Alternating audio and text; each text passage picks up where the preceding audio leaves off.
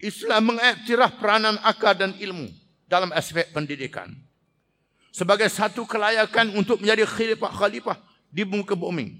Malah disebut berulang kali dalam Quran, kemusnahan tamadun umat terdahulu adalah kerana tidak membangun insan mengikut fitrahnya.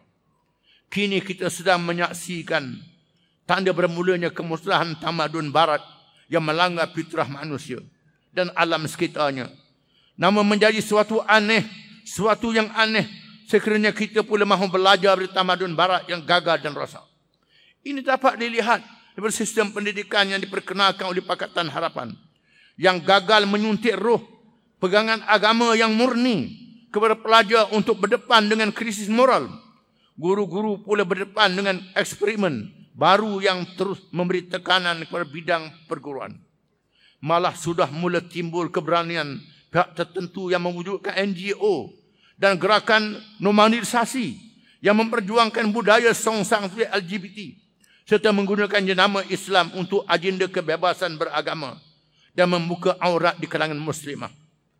Peranan bahasa kebangsaan yang menjadi jiwa bangsa wajib diperkasakan untuk menjadi bahasa ilmu di samping menjadi medium utama pentadbiran negara dan perpaduan rakyat.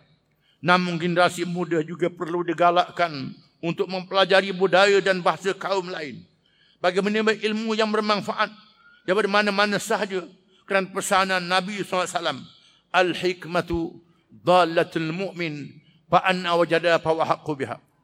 Kebijaksanaan itu laksana barang tercecer, kepunyaan seorang yang beriman. Maka di mana sahaja dia menemuinya, hendaklah dia memengutnya.